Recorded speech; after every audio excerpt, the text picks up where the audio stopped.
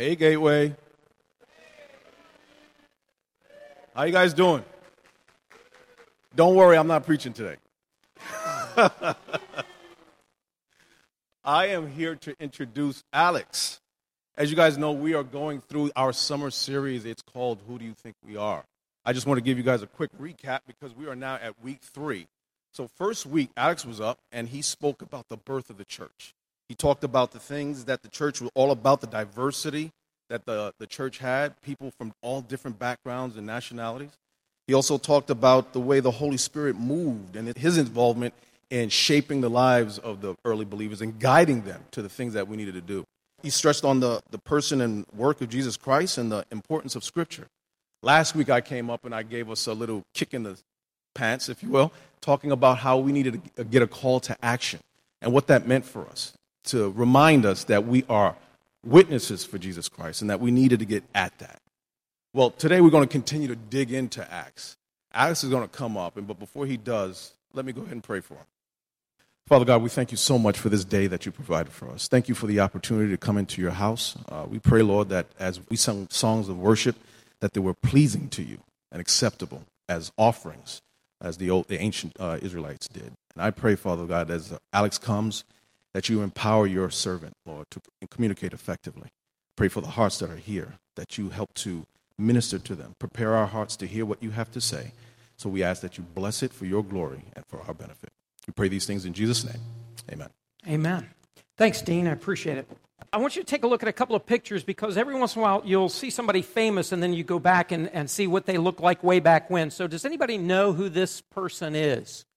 This is when they were growing up in Pennsylvania. Next picture is when they're a college student at UVA, interestingly enough.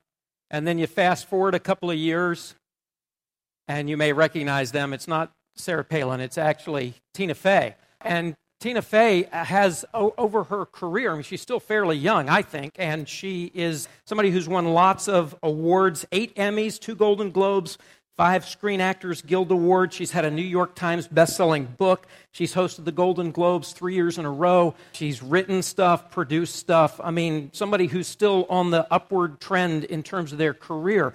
And seeing where they've come from, you know, if you were to be able to go back and read some of the story behind how she got to be where she is, you'd have a better understanding of who she is now and what really matters to her. Well, in the same way, if we look back at a couple of snapshots of the early church, which Acts is going to give us this morning, we can see maybe more clearly who we are today and what God wants from us and for us as the church today. So I need your help. I'm going to ask everybody this is going to be tough.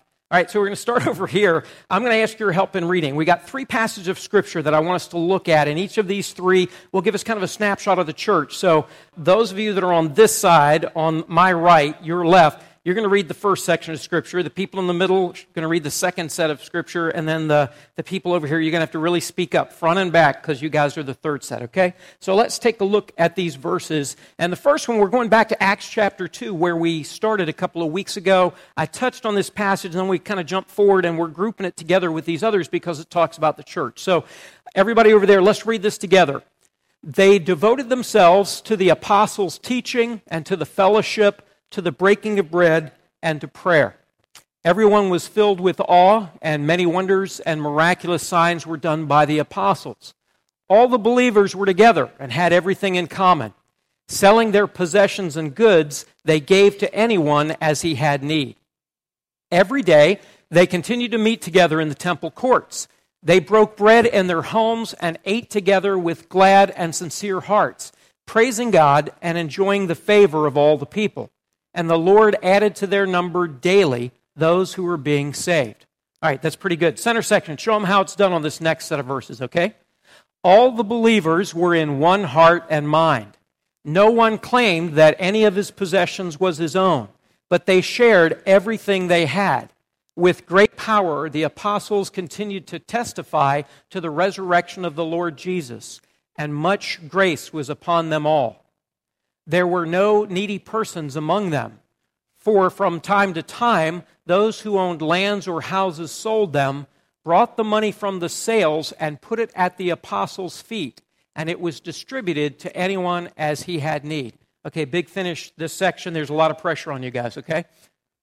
The apostles performed many miraculous signs and wonders among the people, and all the believers used to meet together in Solomon's colonnade. No one else dared join them, even though they were highly regarded by the people. Nevertheless, more and more men and women believed in the Lord and were added to their number.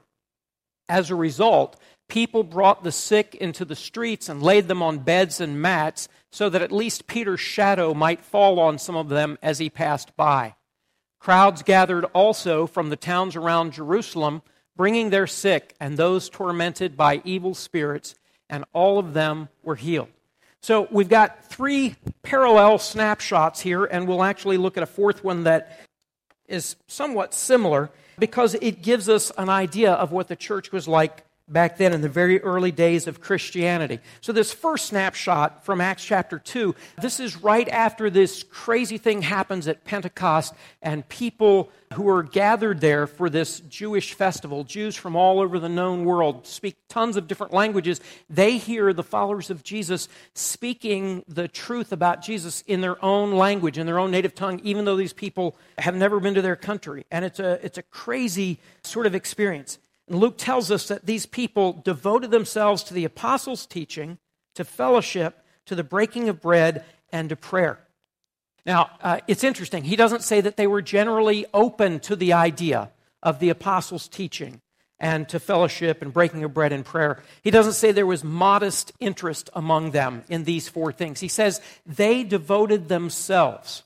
So there's this idea of commitment, of a continual prioritizing of these 4 things, but it's not just out of obligation or guilt or manipulation. It's out of a desire that they themselves had. They devoted themselves. They committed to these priorities. And this may not be an exhaustive list. I don't think that's Luke's intention, but these are the top 4 on his list. The apostles' teaching. So we know from what Dean told us last week, what we've seen already in the first several chapters, the apostles' teaching was certainly based on Old Testament scripture. That was the scripture they had. But they also wrapped it around the life of Jesus and some of Jesus' teachings. So they talked a lot about Jesus' life, his death, and his resurrection. They explained who he was. He was really the Messiah that had been prophesied in the Old Testament. He was crucified and resurrected.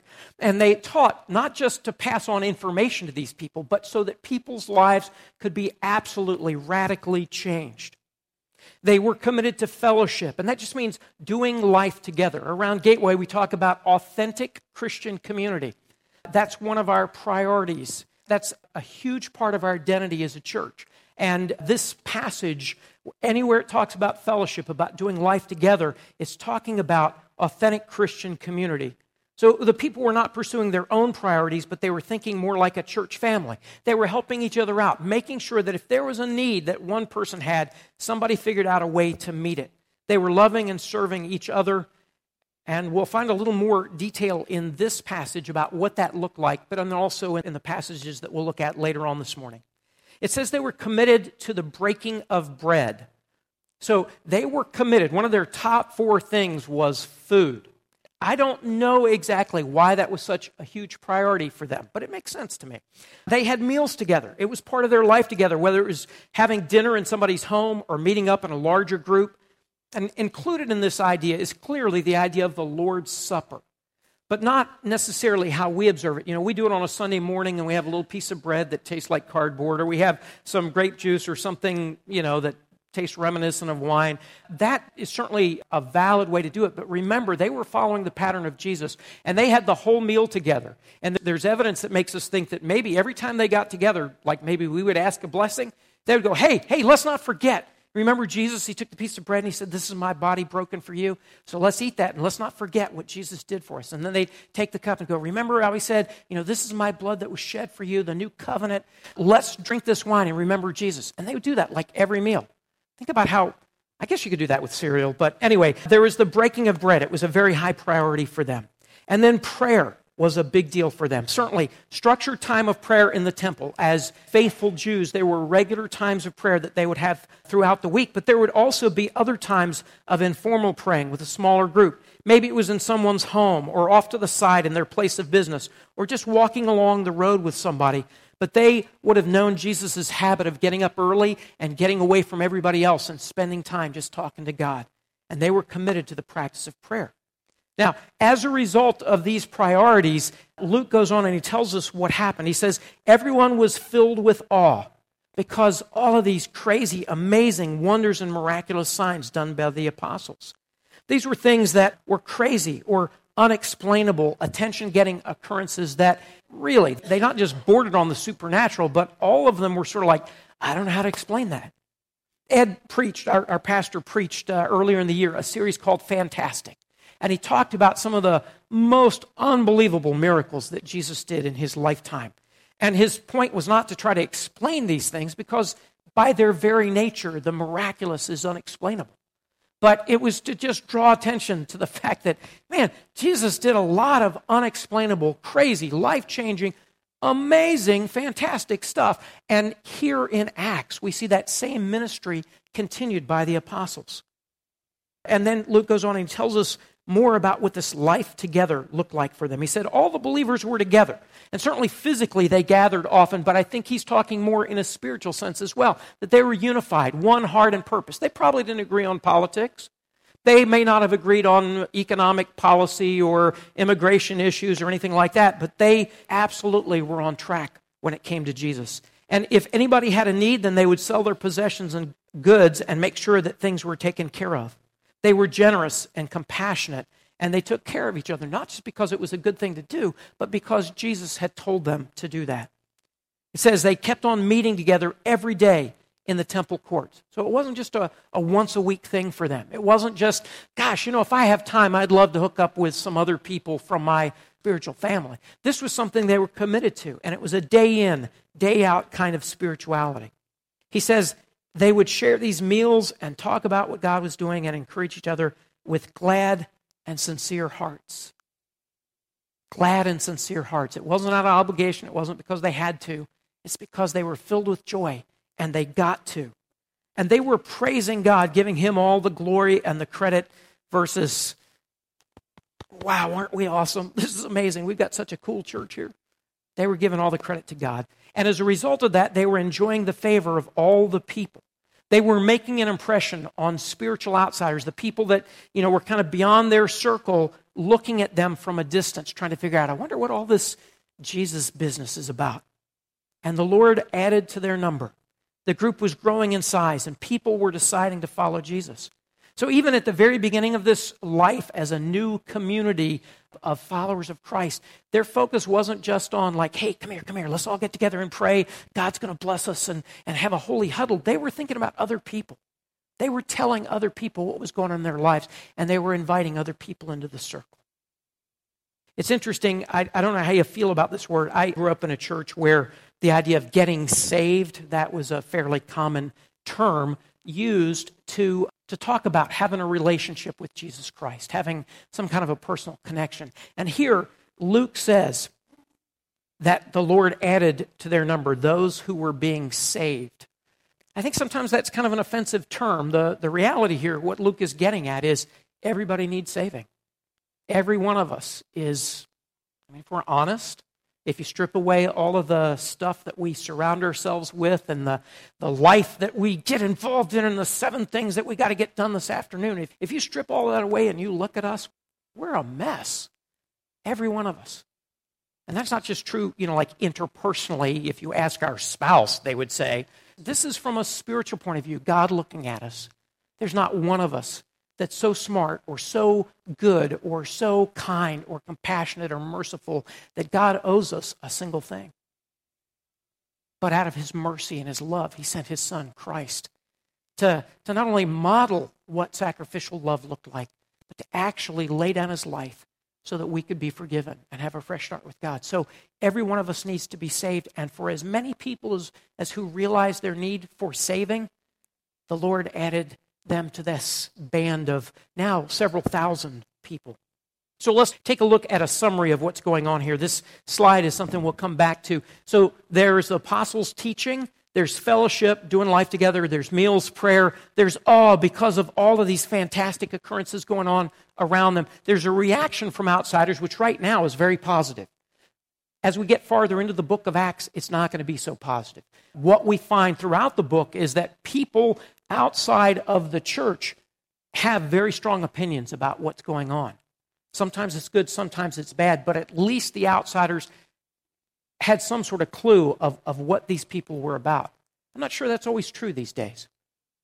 But outsiders reacted, and then there was growth. Okay, so those are some things that we're going to come back to. Let's jump forward and look at the second snapshot. This is just past some of the material that Dean covered last week in Acts chapter 4. Now, we read a couple of minutes ago another passage that felt very familiar with this. And when you put these three together, it's like, oh, wow, it's almost like he's sort of saying the same thing over again. And there is a sense in which there's a lot of parallelism here, but there also, you get a little bit about the development. He says they're together, they're unified in heart and mind. And then he goes on and says, with great power, the apostles are continuing to tell people about the resurrection of Jesus. And as a result of that, much grace is upon all of them. It's almost as if they were so keenly aware of God's undeserved favor, His forgiveness, that they were just like soaking it up, and it would come splashing down on them day after day, and they absorbed it so much that it started to spill over in the lives of people around them. So a guy, would cut in front of them in traffic with his camel, and it's just going, "Arr!" They would show grace. They would go like, wow, that guy must be in a hurry. I'll pray for him. So this grace was upon all of them. Also in this passage, Luke tells us more about what you might think of as open-handed living. I had a pastor friend in Texas who used that phrase. I don't know that he came up with it, but it's a great word picture of their life together and how they took care of things. They were open-handed. This wasn't a commune. This wasn't, if you're going to be a Christian, you got to get rid of all of your stuff and take a vow of poverty. We know from Paul's writings later on in the New Testament, there were wealthy Christians and there were poor Christians. So in the early church, there was never this idea that you've got to join a commune, and sing Kumbaya around the fire and kind of do weird things. But they took care of each other, and they did it with this open-handed approach to living. In the first passage we read, we found out that they didn't hold on to their possessions with a tight grip. So if they saw a brother in need, instead of going like, this is my stuff, and this is my property, and it's my food, and I earned it, and I deserved it, they hold their things with an open hand. And they realize, if I'm ever going to be able to reach out and touch somebody, I can't be hanging on to my stuff. If I hold on to my stuff, then it's going to have a hold on me. If I worry about what I own, I may find out that it owns me. And I think for those of us that live in a really affluent area, we are very much at risk of holding on to our stuff too tightly. And these people chose, instead of being selfish, to be selfless. And perhaps they remembered Jesus' words about to whom much is given, much is expected. People shared everything they had so that no one was without something they needed. And as needs came up, people who owned land or houses or stuff would sell something to generate resources, and they would put what they got from that sale at the feet of the apostles. That's kind of a way of Luke comes back to several times, sort of saying like, okay, so we're going to set it at the feet of leadership, and we're saying, I'm not making a claim to that money anymore. I'm entrusting it to you, and whatever you decide to do with it, however you guys decide to distribute it to people in need, that's cool with me. God bless you. Use that. Let's make it work for the kingdom. So Luke gives us then a positive example of this. Just after the passage, the second passage, the middle people read, he goes on and he gives us a really good example about a man named Barnabas. And we find out more about Barnabas later in the book of Acts. And Barnabas had a field, he sold it, took all the money, and gave it to the apostles to distribute however they thought was best to use that money. Great example. But then there was also a really bad example that Luke gives us. There's a couple. The husband is Ananias, the wife is Sapphira, and they decide together, they kind of come up with this plan. We're going to give something to the church. We're going to sell some property, but we need some of the money ourselves, but let's make it sound like we're giving everything to the church. It'll be very impressive. And Barnabas got all that attention last week, so let's us approach this very, wisely. This makes prudent financial sense. So Ananias comes, he gives money, and instead of operating with a glad and sincere heart, it's prideful, selfish, deceptive.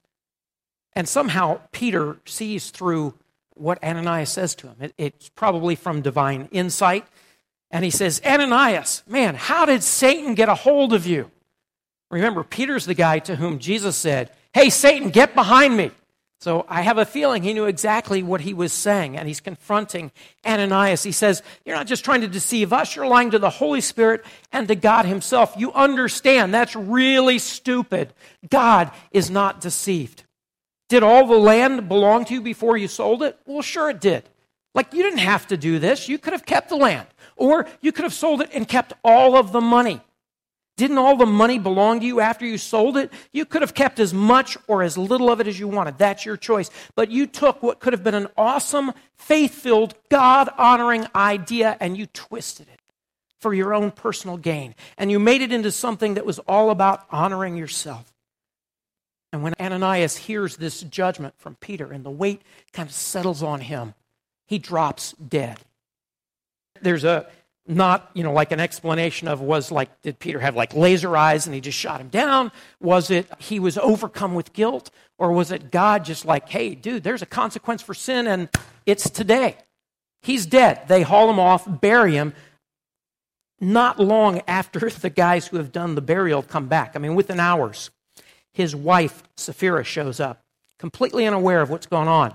And Peter gives her a chance to kind of own up to this. He goes, hey, by the way, how much was it again that you guys sold the land for? And she, does the story that they've agreed they're going to tell. It makes them look good. And Peter says, really? Huh. So you're going to put God to the test. You don't think God knows? You're going to blatantly sin and call it, virtue. And just like her husband, Sapphira falls dead. And right then and there, she's carried out, buried beside her husband. We don't know the ins and outs of how this happened, but there's the clear implication that God was highly involved in it. And Luke wraps up this section by saying, great fear seized the whole church and all who heard about these events. You think? Sure. I'm not going to that church. They do crazy stuff. Now, I talked about this a couple of weeks ago, that Acts is narrative literature. So it's telling story, it's telling actual events, recounting these historical events. It's a descriptive type of literature. Other parts of the Bible are very prescriptive. So like James, where he says, be quick to listen, slow to speak, slow to get angry. That's prescriptive. I want to make sure that we're real clear on this. Even though it's descriptive, these passages apply to us just as much as prescriptive passages do. But we have to be a little discerning here. So from this account of what happened to Ananias and Sapphira, I'm not suggesting that if you ever lie, God is going to strike you dead. Or if you don't, sell your stuff and bring 100% of the proceeds, man, just look out because God is going to strike you down. That's not the point here, but I do think there's a very clear reminder that it's all too easy for us to want to excuse sin in ourselves and others, whether it's thoughts or feelings that shouldn't be given any room in our hearts or our minds, or letting worldly priorities and perspectives distract us from really focusing on what God values. I think we, especially today, are very quick to classify disobedience to God into major and minor categories, with major being the stuff that those people do, minor being the stuff that I struggle with. Sometimes we're comfortable with the idea of forgiveness as long as we're not the party who's been offended. And I think we're okay with completely redefining what is acceptable to God and what is not based on our opinion. Well, in my opinion, I think God would, this is okay with him, but that's not. So, I would say the point here is that God takes sin and judgment very seriously, and even those who have already been forgiven by Jesus' finished work on the cross, there are consequences to our wrong choices. And whenever we start to feel comfortable, my level of sin is probably pretty okay with God because I don't really, it's just little stuff. Oh, that's a dangerous approach to take. And sometimes God's judgment is not way down the road. Sometimes God's judgment for our sin is here and now, and it's very clear and direct. God takes sin seriously, and so should we. An interesting side note in this passage, Acts 5:11, it's the very first time that anywhere in the New Testament we hear this group of Jesus followers called the church. And the word in Greek actually means the gathering, basically. It's the people who gather. And later on, that becomes sort of like the phrase that's used very often. But it was becoming obvious to these Jewish followers of Jesus the rabbi that they were not just like normal Jews. They were becoming something else. And Luke calls them the church because they were different. All right, so let's take another look at this summary slide and see what shows up in this passage. So we've got more of the apostles' teaching, especially Peter in this case talking to Ananias and Sapphira. We've got fellowship because they're living in a very open-handed way. And we see more about what this is supposed to look like. Nothing specifically about meals or prayer in this passage, but we assume they were still going on. And there was awe because of these fantastic occurrences. In this case, the awe sort of was more like fear, reverence for God. And then there was clearly a reaction from the outsiders. People who were not spiritual were like terrified of this group because crazy stuff happened. And we don't hear about growth in this specific passage, but in just a couple of verses we will. All right, so let's press on ahead to snapshot number 3, which is just a few verses later in Acts chapter 5. This was the third passage that we looked at a few minutes ago that this side did such a great job of reading. And this is the one where the 12 apostles performed so many miraculous signs and wonders among the people. And now the believers start to meet in a specific area of the temple, Solomon's colonnade. It's like a portico along the temple. So by this stage of the development of the church, they're still going to the synagogue, they're still going to the temple, they're still doing their Jewish religious stuff, but then they gather and they talk. And people could see them as they were walking in and out of the temple. They knew that's the place where those Jesus followers hang out. And maybe they would see them talking and discussing Scripture or praying for each other. Or, I could envision maybe somebody who is Jewish and curious. They might go and kind of sit somewhere nearby so they could sort of hear what these people were talking about. Maybe they might even, if they're bold enough, get in a conversation with some of these Christ followers. But there's beginning to be this formation of an identity, and they even have a place where they gather and people know. Now, that's where you go if you want to find out about Jesus. You may know that Gateway is getting ready to build a building just up the road off of Gum Springs. And I hope that over the years ahead, people around here know, now that's a place you could go. If you want to hear about that Jesus stuff, over there. I'm not sure what they do, but I've heard, that they take that pretty seriously. So in spite of the whole Ananias and Sapphira thing, and people are afraid, but more and more men and women become believers, and their lives begin to change, and the word continues to spread, and more people are added to their number. And people begin bringing their friends and family members who are sick, and they put them like in the middle of the street, hoping that as Peter walks by, maybe his shadow will fall on them, and they'll get healed. And now, word is spread not just throughout Jerusalem, but all the villages around. People start coming in. Crowds are gathering, and they're bringing anybody who's sick, anybody who's demon-possessed, anybody who's without hope. They're hoping that they can get healed. So now the word is getting out. So again, take a look at the summary slide and just sort of think about how these things show up. We're getting more about the apostles' teaching. Everybody knows that these guys are serious. They do this fantastic God stuff. People are getting healed. They continue to meet together in the temple courts. Don't have a lot about meals or prayer in this passage, but there's still this sense of awe or fear because of the fantastic occurrences. And outsiders, they're reacting. Still pretty positive, but there's a reaction and there's growth that goes on. All right, so now let's push ahead. The last passage that we're going to look at this morning, and I'll just summarize it for you. It's from Acts chapter 6, just the first 7 verses. They start to have growing pains in this new church, in this new life together. Anywhere you have imperfect people, there's going to be conflict, and that's true several times as we read through the book of Acts. So nobody is arguing that, gosh, these people were so awesome. They were perfect.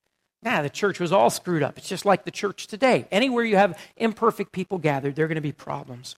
And so the problem in this particular case is they've been supplying food to the widows in the group because these older women wouldn't have any way to provide for themselves. They didn't have pensions. They didn't have Social Security to meet their material needs. So the Greek-speaking Jews, so they worship God and they're following Jesus, but their background is Greek, probably, not growing up Hebrew, but their families have turned to Christ. The Greek Jews say, well, wait a minute, how come all the Hebrew Jews' widows are getting all the food and our widows are ending up short? I mean, it just feels like favoritism here.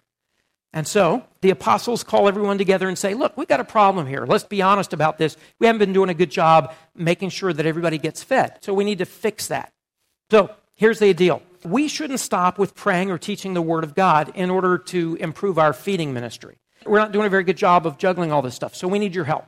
So here's how we'll do it. Why don't you guys get together, and I want you to pick 7 people from the group to take on this responsibility, and we'll keep focusing on the Word and prayer, because those are higher priorities. It's interesting that the qualifications for these 7 men that they're supposed to choose are not. Pick people who can read food labels and who can carry large boxes of food and are very, hospitable and good about stretching food. And it's none of that. It's not the logistics. They say these people need to be full of the Spirit and full of wisdom. Those were the qualifications for these first servants. Interestingly, the word that's used when they refer to, we need people who can serve tables, basically, be waiters. The idea of being a servant, the root word there is the same word that we get deacon from. To deek means to serve. That's basically what a deacon is a servant. And so at Gateway, we have deacons who are usually small group leaders or team leaders, and their job is they're frontline servants. They help us day in and day out so that the staff and the elders can focus on spiritual things, preaching the Word, making sure that spiritual priorities are in line with God. It's not that one area of ministry is any more important than the other, but they both need to get done. But these are the qualifications at this early stage of the game for deacons. They need to be full of the Spirit of God and full of wisdom. So they pick 7 people, including a guy named Stephen, who we'll hear more about next week. They present these 7 men to the apostles, who lay hands on them and pray over them. It's a kind of like a sign of saying, like, we hereby authorize you. And on behalf of God, we're asking God to bless your ministry. Do this well, because the kingdom of God needs to advance. And so we're entrusting you with this responsibility. And they get started. And they get a lot of work done. But it's a division of labor. And much like we looked at a couple of weeks ago, the early church had to sort of work through problems and figure stuff out, whether it's replacing one of the 12, figuring out a better way for food delivery to the widows. There'll be other problems that come up, and it's interesting for us to look at that and see how they solve it. So again, let's look at the summary slide for this passage. There's a problem that comes up, but thanks to the apostles' leadership, it gets fixed. Fellowship is restored. That's really important to them. We want to take care of each other. There are meals involved in this one. That's really important to them. There's prayer. Don't hear anything specifically about awe because of these fantastic occurrences, but there's, again, reaction from outsiders. People hear about it. They go, wow, this is awesome. And the church continues to grow. In fact, it's growing so much that they have some problems. So in all of these snapshots of the church, there's some common qualities that come up. And I guess I want to kind of wrap up this morning by asking you, how do you think we're doing in these areas? At one level, I think I would encourage you to think about this in a personal way. So for me, am I really committed to the apostles' teaching, to digging in to the Word of God and reading it and wrestling with it for myself? Or am I content just show up on Sunday morning and kind of hear it and, no, that's enough for me? Am I going to get personally involved in it and let it shape who I am and how I handle situations? So personal level, all of these things, I think we ought to ask ourselves, how are we doing? And I'll give you time to do that in a couple of minutes. But it also seems wise for us to think about this in terms of our church family. How does this apply to Gateway? Now, if Gateway is not your church home, I don't know, let me just own it. We are a very imperfect church. We don't really have a widow feeding ministry right now, but we've got other areas where we have problems and try to work through those. And so I imagine if you hang out with anybody at Gateway and ask them, they could tell you some things that we haven't gotten right over the years. But this is something that we ought to think about for ourselves. If Gateway isn't your church home, whatever church you choose, you ought to be able to see a fairly high correlation between how they live these things out and what the Bible says. The qualities that we've talked about and observed in the church in these early days should also be a big part of any church that's really advancing the kingdom of God today. I think this is just my opinion, by the way, I think there's some areas where we can be really thankful that God has been gracious to us. So there's signs of growth at Gateway. We've got new people coming in, new families. They're beginning to stick. Aaron has noticed in the preschool area, we need more volunteers. We're getting more kids, and it's not just, our own people having more babies. These are new people coming in and bringing their children. And so we've also not just, like people coming on Sunday morning, but we've seen, interesting to me, that on Wednesday night, like our children's programs and our youth programs, we've got, through the school year, probably most Wednesday nights, we had 25 to 30 middle schoolers that would gather over at the Dulles South Multipurpose Center. That's more than we typically have on a Sunday morning here because our kids invite their friends.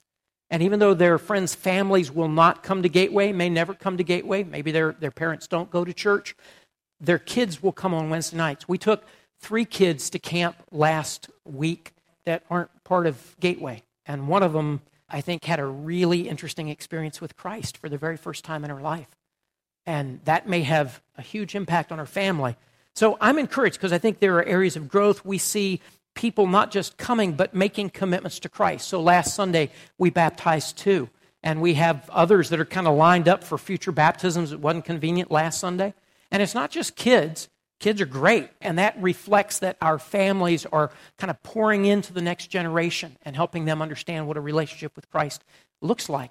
But we also see very regularly adults, people who have grown up not knowing what a Jesus line is or not having spiritual background, and yet they reach a point where they say, you know what? I want that relationship with Jesus in a way that changes my life. So I'm encouraged about that. I could see some areas of potential growth for us. I feel bad for you guys because you don't hear what the staff hears as far as, like amazing, incredible things going on.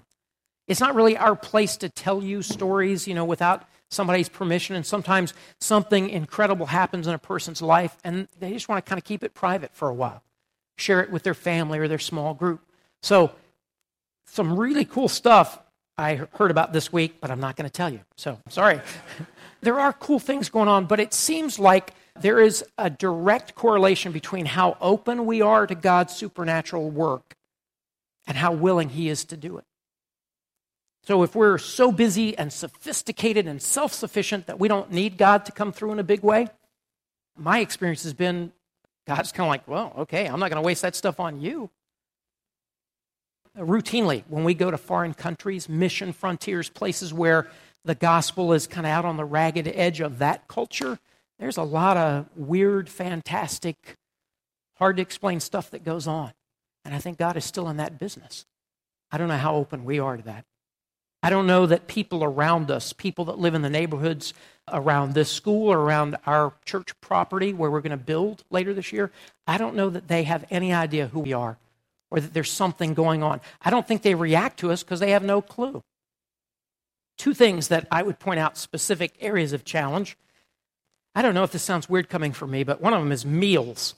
I am not a foodie. I eat, like the same stuff over and over again. I'm not a cook. I appreciate good food, but I think meals are something hugely important to God and something that we undervalue. So Leonard Sweet wrote a book called From the Tablet to the Table. The idea of we got to get away from the 10 commandments and you should do this and telling people what they should do, and more to inviting them to sit down at a table and just talk and build a relationship and get to know. He points out that Jesus often used metaphors related to food. So he said, I'm the bread of life, and blessed are those who hunger and thirst for righteousness. He performed miracles involving food and wine, and it was at the table over a meal that he explained to his disciples that he was about to lay down his life for them. Leonard Sweet writes that table talk is relational and participatory. At the table, we don't just feed people, we build relationships. We build stories and memories. We associate people with the stories we hear of them and the memories we have of them, especially sensory memories. It is at the table where food and stories are passed from one person to another and one generation to another. It's where each of us learns who we are, where we come from, what we can be, to whom we belong, and to what we are called. And I would argue, there are non-Christian studies out there that show that one of the biggest factors in keeping teenagers off of drugs is having one meal a day with their family. That's not a Christian thing. That's something that sociologists recognize. It could be sitting down and encouraging a friend or a coworker who is struggling. But there's an amazing opportunity for us to connect at a deeper level when we sit down at a table over a meal or at least a cup of coffee.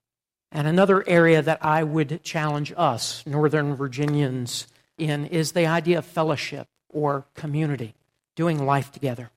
I feel like our busy lifestyle pushes fellowship and community to the side in order to choose the pace of life and the standard of life that most of us have chosen. We don't have any margin that allows us to entertain or to bring fellowship back to the center of the stage. I do know there's a lot of open-handed living going on around Gateway, and I want to point that out. Again, you may not know this, but there are several families at Gateway who have opened up their homes to other people so they could have a place to live. I was the beneficiary of a guy a couple of months ago who let me use his car for weeks and weeks and weeks. No strings attached, no payment involved, just like, yeah, it's here to be used. Make yourself useful. And I really value that. There are people here at Gateway, and if you call them to borrow a ladder or a lawnmower, they don't just let you borrow it, they show up with it, and they help you do the job. That's exactly what should be going on, but I feel like we've got room to expand that a bit. We get a taste of fellowship maybe on Sunday mornings before and after the service. A lot more of it happens in small groups during the week. But I think God is calling us to get far more serious about fellowship and doing life together than just putting a meeting on the calendar, showing up once or twice a week. Some of you have been reading in your small group the book Everyday Church. Terry recommended it to our staff, and we read it last year. There's a section in it where the authors point out that if church is really about more than meetings, then part of our mission is being good neighbors, good workers, good family members. We're supposed to be the kind of people that everyone would love to have as a neighbor. And we're called to live a compelling shared life that make other people say, I want the kind of life that they have. The idea of fellowship takes on a whole new meaning. I feel like that's something that for us, maybe God is saying, get more serious about it. Right before my daughter's senior year of college, she felt like God was telling her to take a year and do something very intentional and missional. She's always been real interested in missions, and so she committed to a year-long project called Mission Year. It's where young adults commit to raising their own support, and they move into a low-income community in an urban setting, and for a year, they serve the under-resourced people in that area in the name of Jesus. And they don't just, look at poverty from a distance, they live in it. So they walk, they ride the bus, they ride a bike, they don't have a car. They have $17 a week to spend on food. They are challenged to live among poor people as a poor person. And so Abby was involved in an area north side of Houston that was mostly immigrants and mostly non-English speakers, and much of her week was spent at a place called Mission Center. Mission Center of Houston runs several Christian places that offer clothing and food, job training, and ESL and other services to under-resourced people. And then a couple of days a week, she would serve at a local church that was very serious about reaching their community. The church, interestingly enough, was called Ecclesia, which is that same word that Luke uses to describe the gathering, the church. And they bought what had been an old restaurant in the Montrose district of Houston, kind of a rundown building in a rundown area. And so on Sunday mornings, they would take all the tables and they'd scoot them aside, and they'd have several different services because they couldn't fit very many people in the restaurant. During the week, it was a coffee house. It was a coffee shop. And because it was on Taft Street, it was called Taft Street Coffee House. And if you go online, even though they sold that building and moved to a warehouse now, you can still find the reviews on Yelp. And it's really interesting because this was the church that ran the coffee shop, but you read reviews from people who are not spiritual. And it's like, hey, I found a cool coffee shop. They use, certified organic, fair trade coffee. It's a cool ambiance. They got lots of beat up couches and play music and stuff. But just be aware, there's a lot of Jesus-y stuff that goes on here. It's like, it's somehow connected with this church, and they let in homeless people. So that can be irritating, but it's a really cool coffee place. Wow, how cool is that? So over and over again, they would try to reach out to the homeless. They got in trouble with the Department of Health because they didn't have a commercial kitchen, and they dared to fix food for homeless people. So the way they got creative about that was they invite their people to bring a picnic lunch every Sunday and go out into the neighborhood and just sit down with somebody and share your food. That's legal in Houston. Just don't fix it in your kitchen. And so Abby really loved this church because they were serious about serving homeless people. and loving people who are under-resourced and loving the least of these. And so when they sold that building and they moved because it made sense to them to move to a larger facility and to be in a better position where they could get everybody together, larger groups of people, they had a weekend where they just kind of celebrated all that God had done in their building. And because Abby was helping with worship, she wrote a song about the building, about the experience, about the community that they had experienced around these tables. Disclaimer, this is my daughter. Pride doesn't enter into this at all. Yeah, it does. So I didn't have to pay royalties for this, but I want you to take a look at this video clip. And it's not our community of faith, but I think it will resonate with you about the power of community.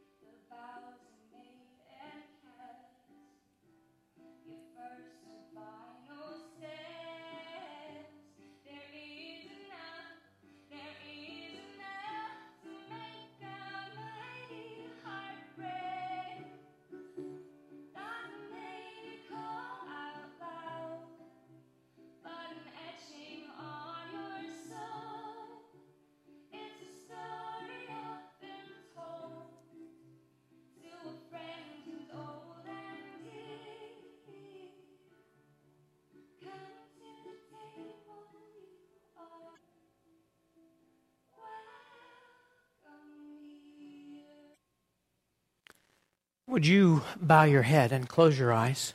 And I just want to invite you to spend the next minute or two listening to God.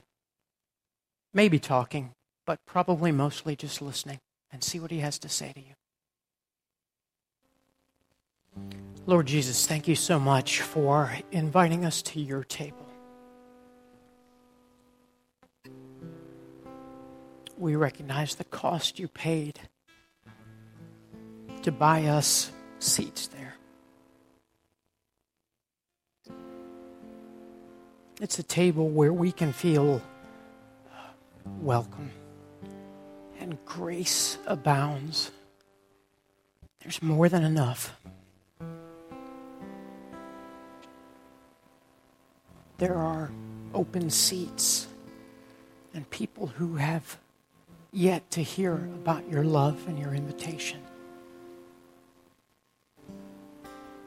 So I pray that as a church family,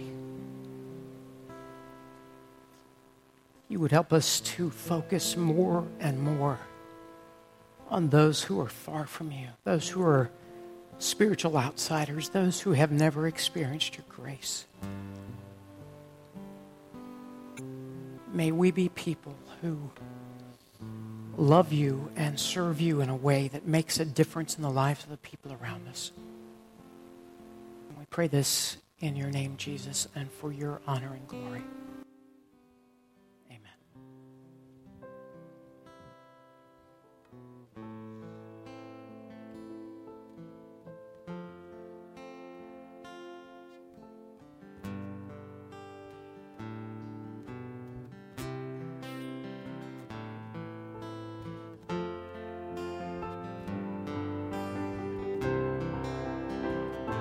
Y'all stand with us.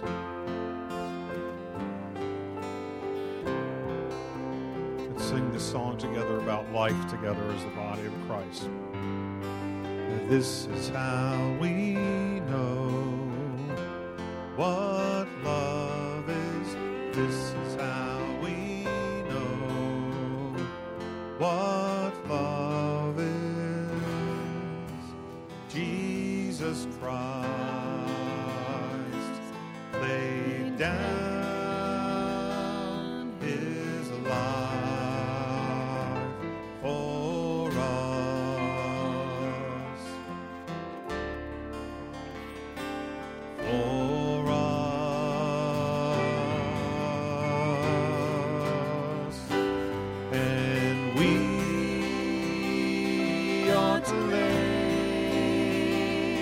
down our lives for one another. Go in peace, everybody. Have a great, great week.